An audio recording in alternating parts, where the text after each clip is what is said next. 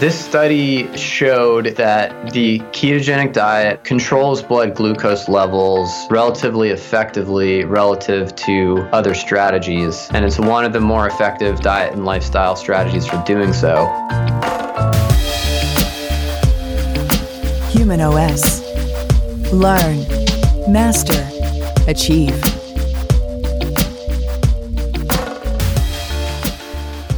Hello, everybody. Welcome back to Human OS Radio. As you well know, topics that relate to weight and metabolism are frequently discussed on the show.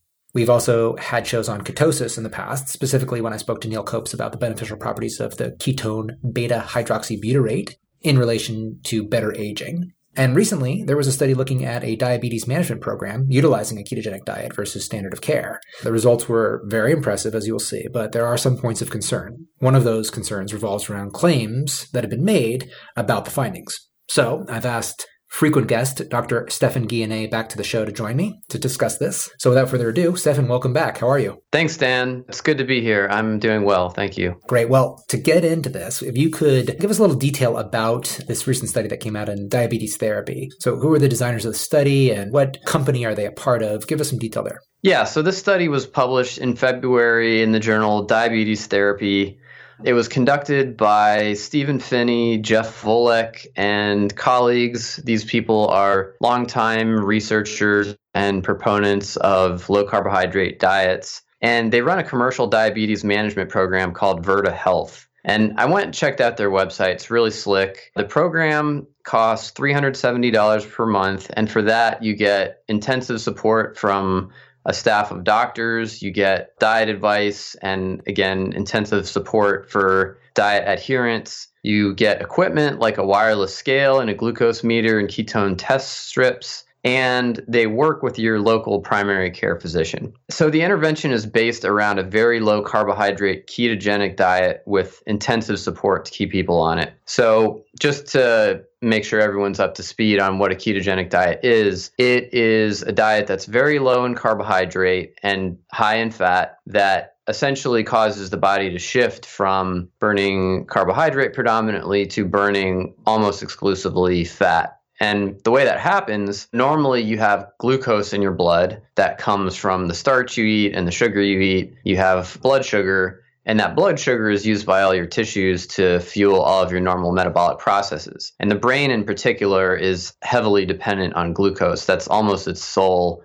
metabolic fuel. But the brain can also use an alternative fuel source called ketones. And what happens when you're not eating a lot of carbohydrate, your liver starts taking the fat that you're eating and the fat from your body's fat stores and starts converting it into what's called ketone bodies, such as beta-hydroxybutyrate, acetoacetate, and acetone. And those in your circulation can be used by all of your tissues, including your brain. So it's a mechanism that the body has for adapting to periods of low carbohydrate intake, whether that is because you are fasting or starving or eating a very low carbohydrate diet. And to get there, you have to eat roughly somewhere in the neighborhood of 20 to 50 grams of carbohydrate a day. And in this particular study, people were eating less than 30 grams of carbohydrate a day, or at least that was the target. Okay. Just to give you a sense of what that looks like, that means that the only carbohydrate, that's the equivalent of eating an apple and a half a day,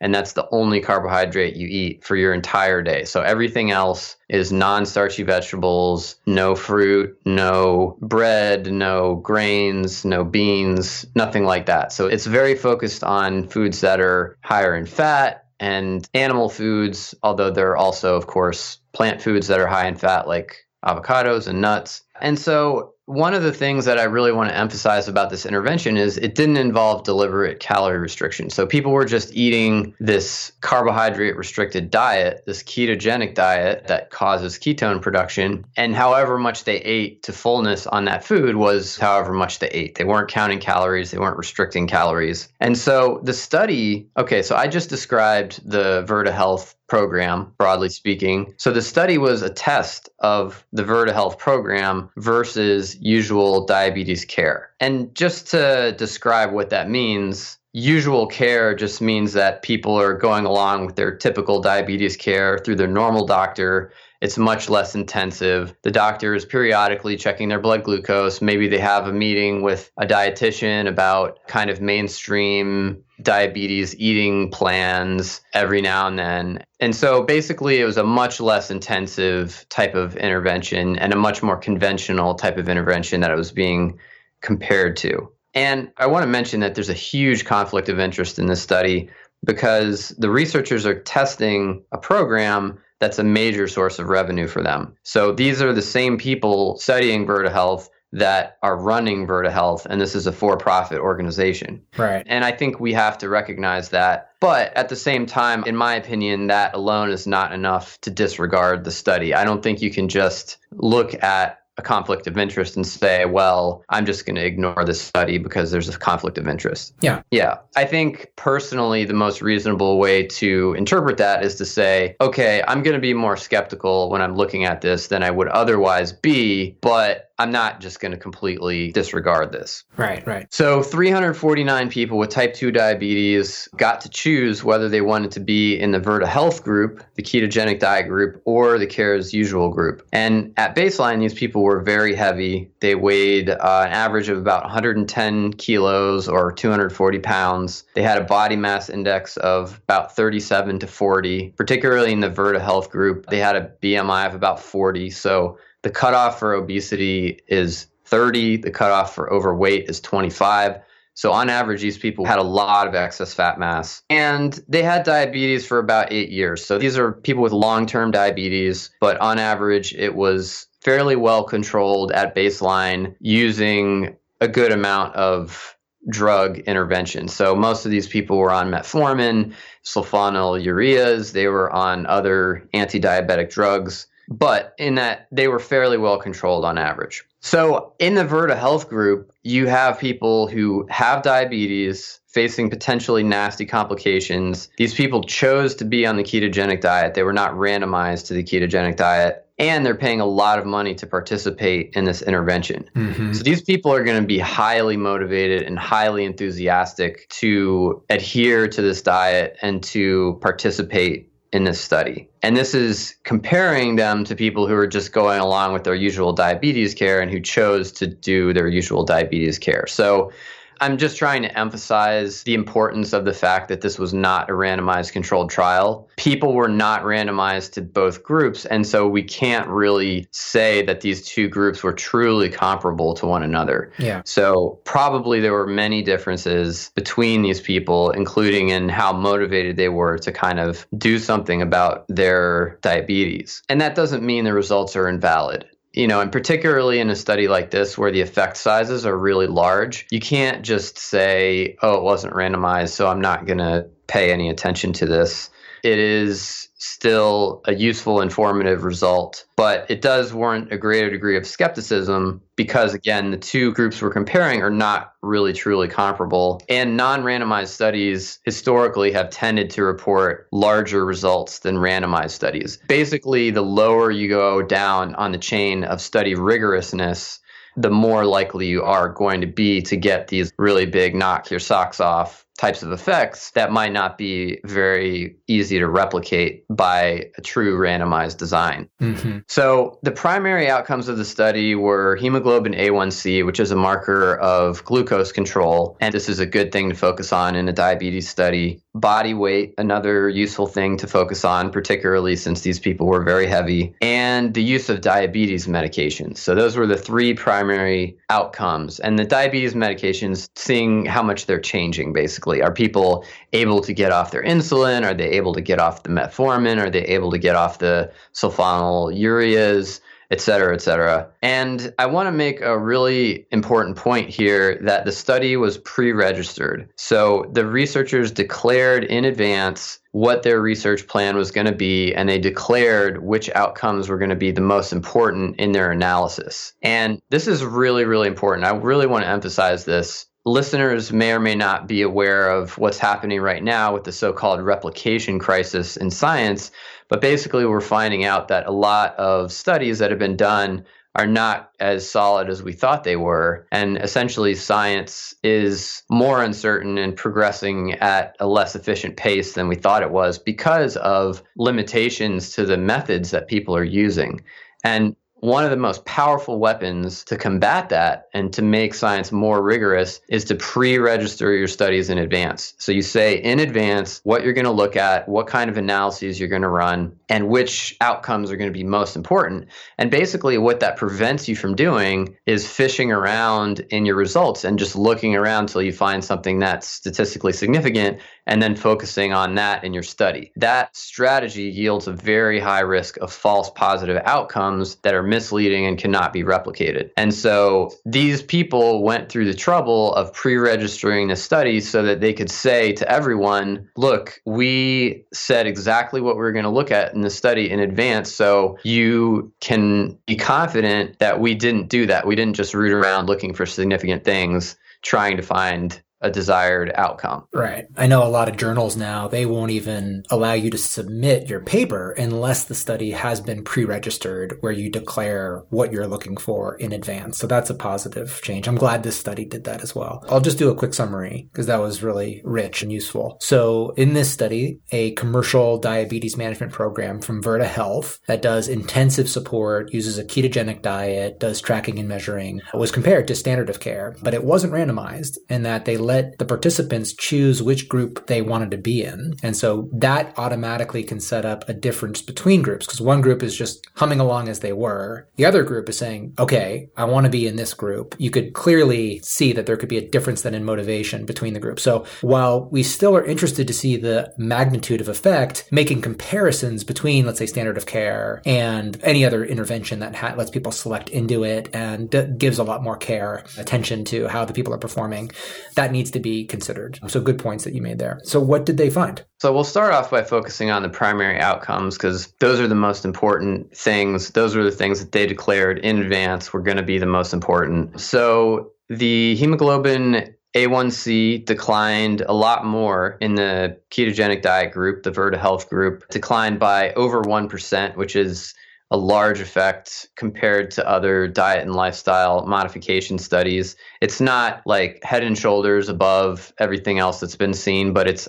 definitely on the upper end of what we've seen. So it was an effective diet and lifestyle program for reducing HbA1c. Can you tell us a little bit about HbA1c if somebody's not familiar with it? Yeah. Thanks for reminding me. So I won't get into the molecular details of it, but basically what it is, it's a measure of your average blood glucose level over the past 3 months or so. It's a marker you can measure in the blood that is proportional to your average blood glucose levels. And since diabetes is diagnosed by having high blood sugar, and that's a key aspect of the disease, then hemoglobin A1C is a key measure of the disease. And having high blood glucose is considered to be harmful as well to your organ systems. And so if your HbA1c is going down, that's a good sign that you're not getting as much uncontrolled blood glucose release and that you're probably not going to get the same level of organ damage over time as someone who has less well-controlled glucose. So another thing I want to point out is that the hemoglobin A1C declined, and the decline was impressive, but it did not get down into the normal range. So on average, these people did not have a level of hemoglobin A1C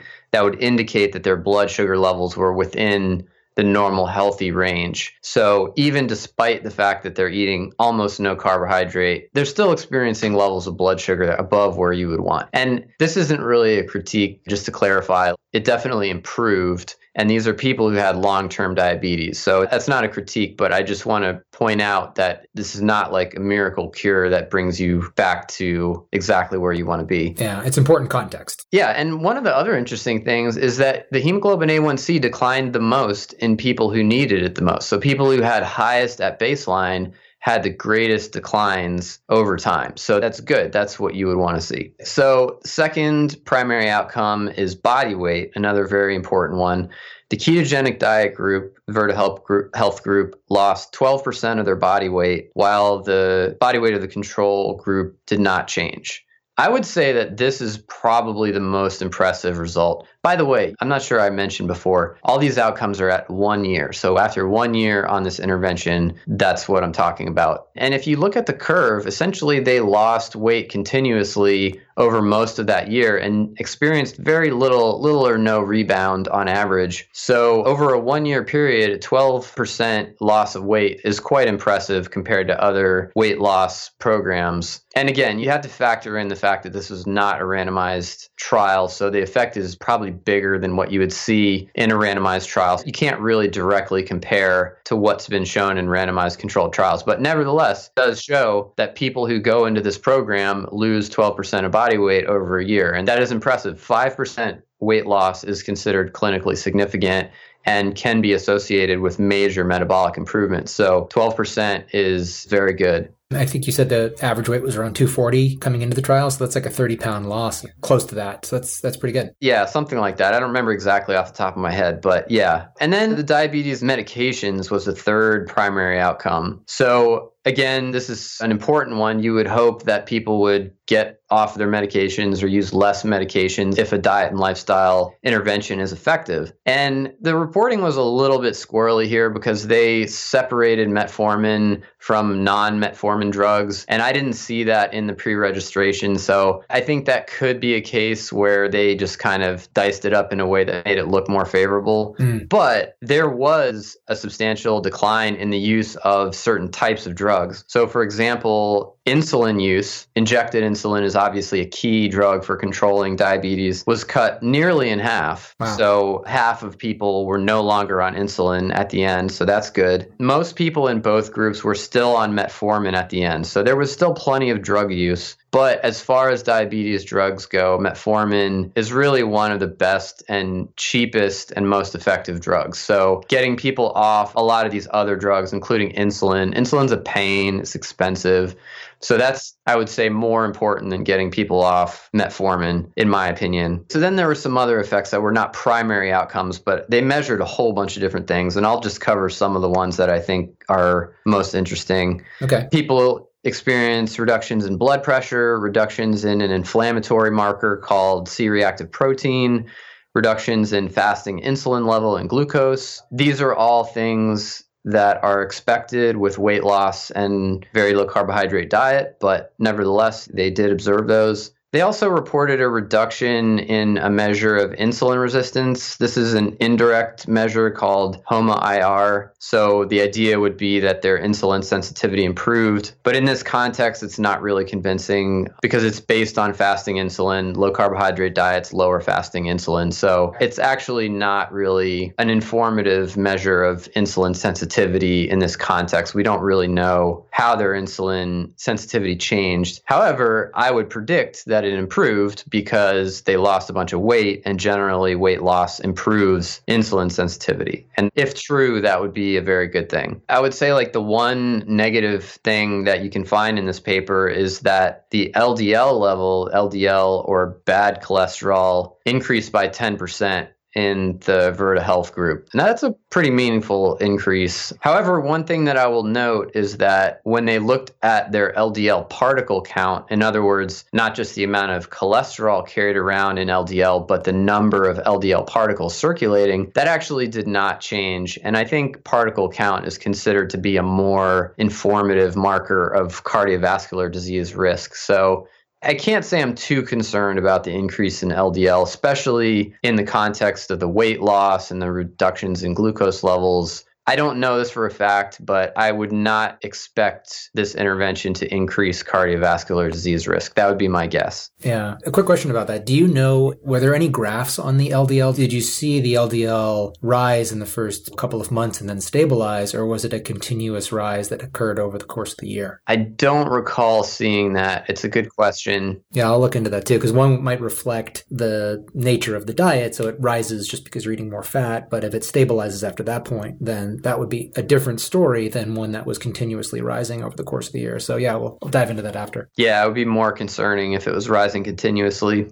Yeah, and then, another really important aspect of this study is that it was, in large part, it was a 1-year safety study of the ketogenic diet. So they were monitoring adverse events, heart attacks and cancer and stuff like that, and seeing if any of those could be linked to the diet. And I don't know how hard they tried to link adverse events to the diet, since they have a very strong incentive not to do so. However, I will note they did report there were a couple of heart attacks, there were a couple of cases of cancer in the Virta Health group. But we're talking about 349, well, no, half of 349 people, however much that is. So there were a lot of people. This is not a high level of adverse events given the number of people that were involved. So I think this certainly is a step in the right direction toward demonstrating that ketogenic diets are safe over periods of a year. They're not going to make you drop dead. They're not going to make your heart explode. They're not going to give you cancer. And that's important. I think that's really important because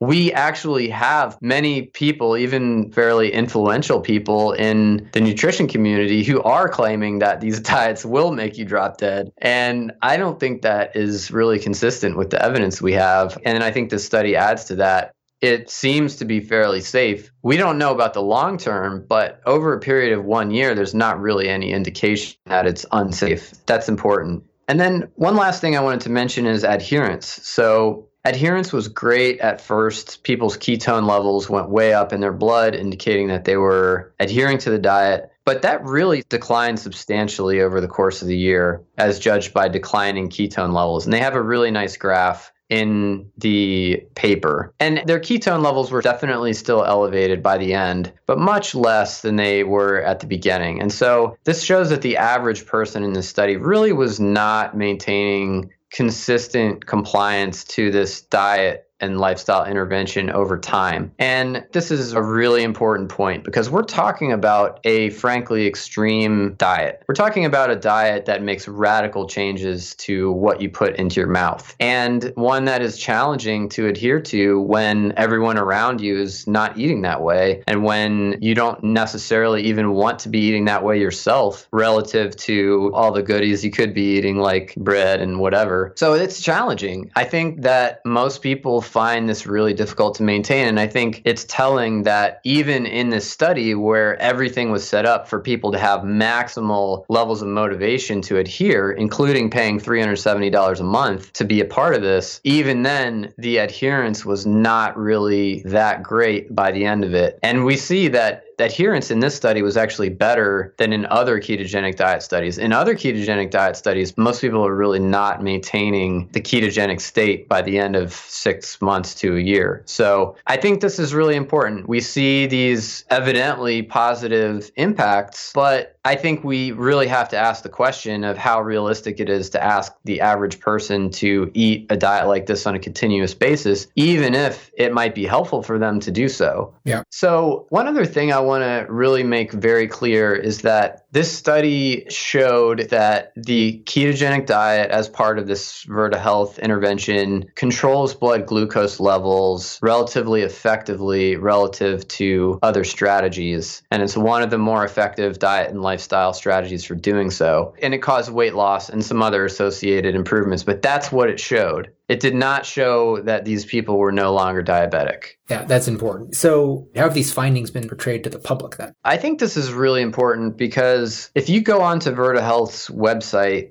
it claims that this intervention reverses diabetes and reversed diabetes in the data. And this really makes me cringe every time I read it because it's so misleading. The study itself did not claim that the intervention reversed diabetes. I seriously doubt that would have made it past reviewers because it didn't even test that hypothesis. They did not even test whether the people in the intervention had diabetes anymore by the end. And I want to be very clear about this. If you're having high blood glucose every time you eat a meal that contains carbohydrate and you stop eating carbohydrate, you're certainly going to improve your blood glucose levels. Yeah. But does that mean that you no longer have the underlying pathophysiology of diabetes? Does that mean that you can then go back to eating carbohydrate after that and be fine?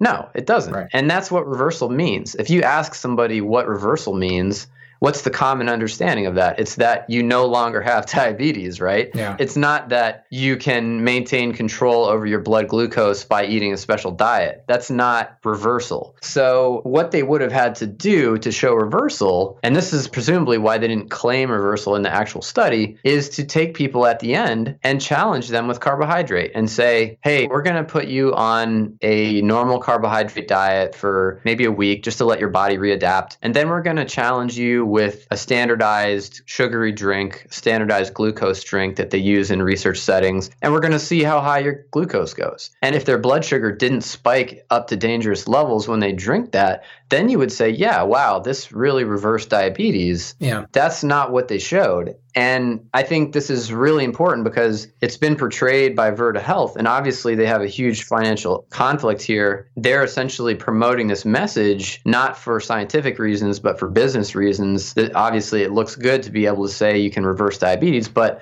what does that say to somebody who starts trying that intervention and thinks that it's going to reverse their disease and thinks probably that after doing this, they'll be able to go back to eating how they were eating and not have diabetic blood sugars? That's what that implies. Yeah. And that's not what they showed. So I find that really distasteful. Yeah, it's analogous to saying that insulin reverses diabetes when it's really just what you can say is that it manages the diabetes. Exactly. It manages diabetes. And furthermore, another really important thing I want to make a point about is that diabetes is more than just about blood sugar. Diabetes is a condition of insufficient insulin signaling, whether it's a combination of your tissues not responding to insulin very well and your pancreas no longer being able to produce enough insulin to overcome that. And what happens then, insulin plays a really important role in controlling your blood sugar levels.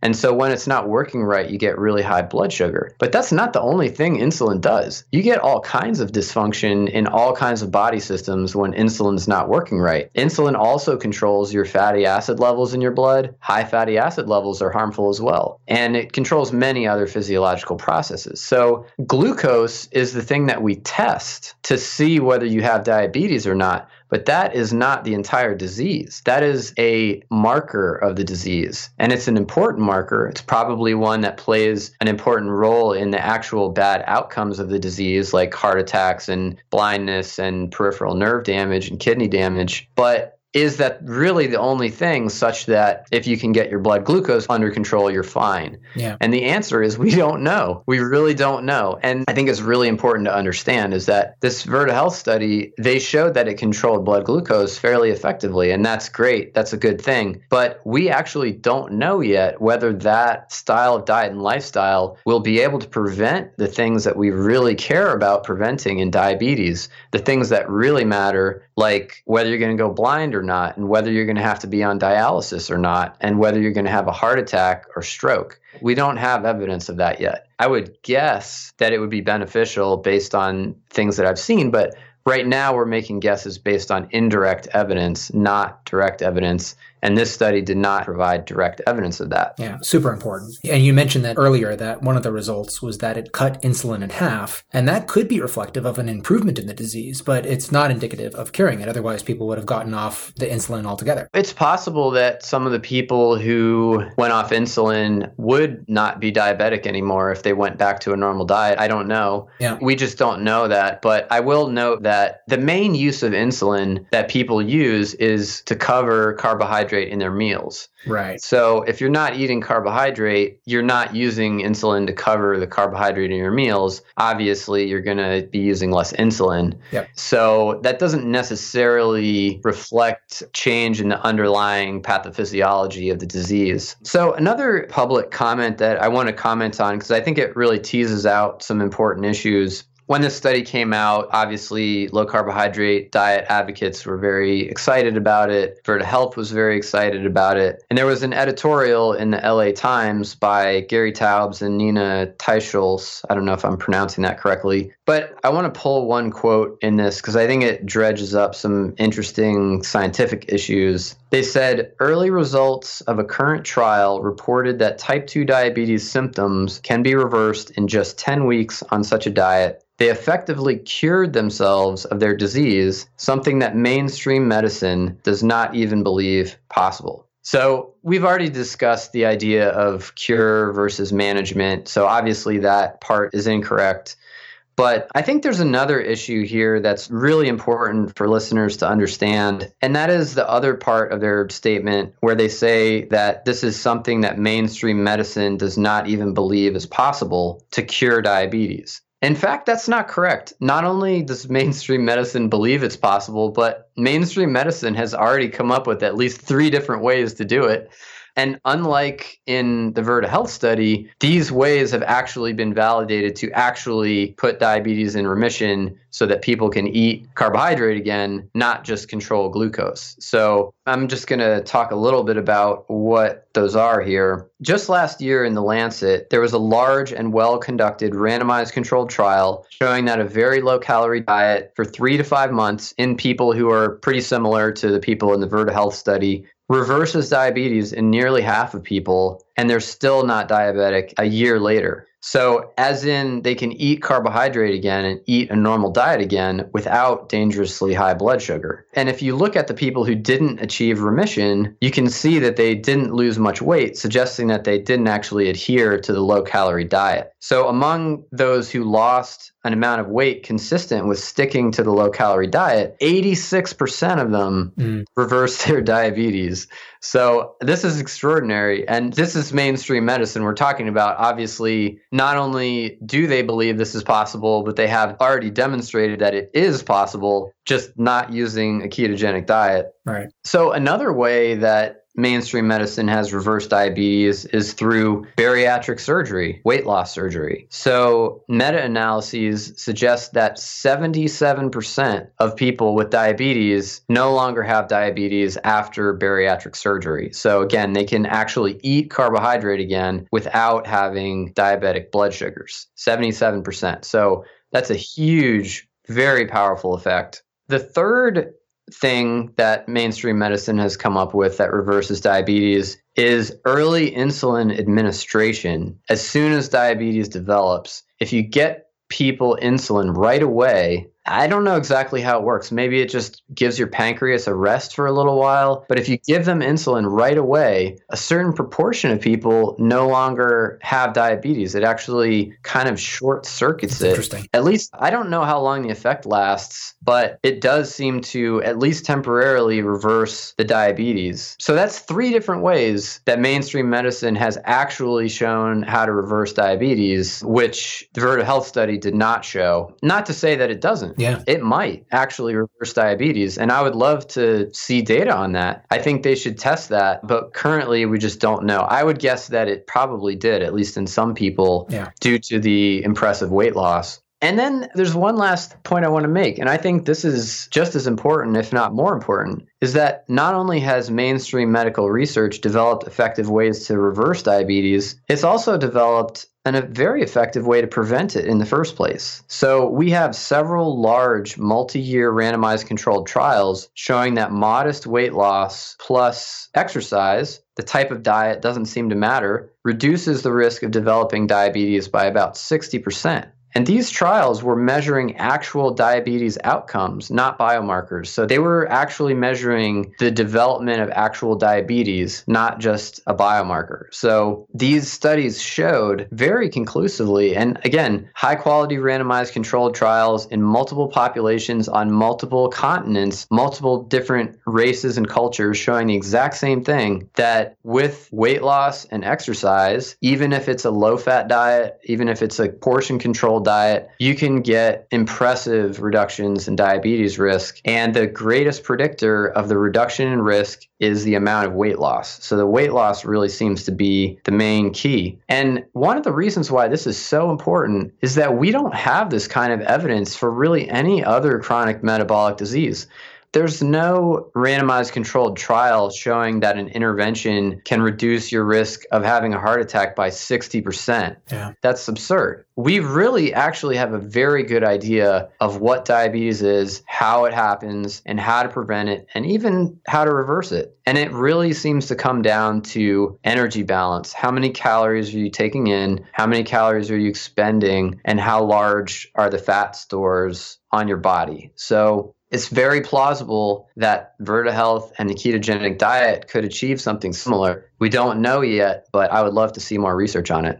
Yeah, those are some really important points. We have potentially another effective technique to combat diabetes. We don't know that it reverses it, but it could help to manage it. And more research is needed in order to know, can people actually tolerate glucose, again, in their diet? So that's not been done here, but it has been shown previously with other techniques. Now, I would imagine that some ketones are made on a very low calorie diet, which was one of the ones that had the huge reversal in the Lancet. So I'm curious, is it just the fact that people can maintain a calorie deficit more easily, which then facilitated the weight loss? Or are there some unique properties of ketones themselves that are both affecting weight loss and maybe separately diabetes and pancreatic health? That remains to be seen. Yeah, it's a good question. And there's a lot of research that's been happening on this. Nothing really definitive that I've seen yet. But yeah, there's something interesting going on here. One of the things we've talked about a lot on your podcast is the set point. And this is something I focus on a lot in my writing and in my book and stuff. This is the idea that your brain is defending a certain level of body fatness, and that's what makes weight loss so hard and may even be part of what drives obesity in the first place. So I'm always on the lookout for interventions that can lower the set point, basically make weight loss and maintenance more comfortable and sustainable by making the brain, quote unquote, want to be at a lower body fat level on a non-conscious level, of course.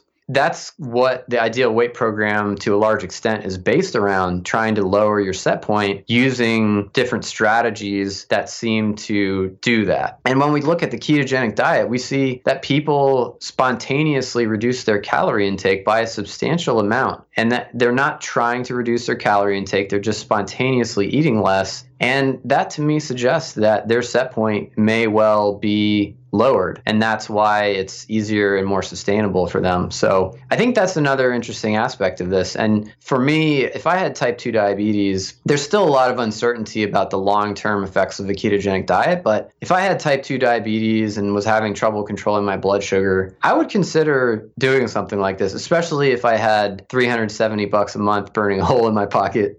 Right. We've discussed this before. So I've experimented with the ketogenic diet. I've even worked with other friends who have done it. And I've noticed some pretty interesting things. When somebody first goes on to a ketogenic diet, particularly for the first time, it's not uncommon where people will experience a lot of weight loss fairly rapidly. And then, maybe 10 to 20 pounds within a short amount of time. Some of that's probably water because they're taking in less carbs, but some leanness that occurs just by being on that diet that seems unique. When people do it a second time, however, the results are a lot less impressive. That's commonly reported. And I know personally for me, when I'm eating 3 square meals a day in ketogenic mode, then my results really plateau. For me to get good adherence or actually get good results in terms of promoting leanness, it's usually like I'm eating 2 meals and a snack, and it's a calorie deficit. And I think that there could be some unique benefits to just helping you with calorie control, but then there's a behavior component, which then is, okay, don't just be eating food because it's in front of you. And so that's been educational. Yeah, that's interesting. So I went through a period of low carbohydrate eating years ago, and it wasn't ketogenic, but I was eating a lot less carbohydrate than an average person. And I noticed that it really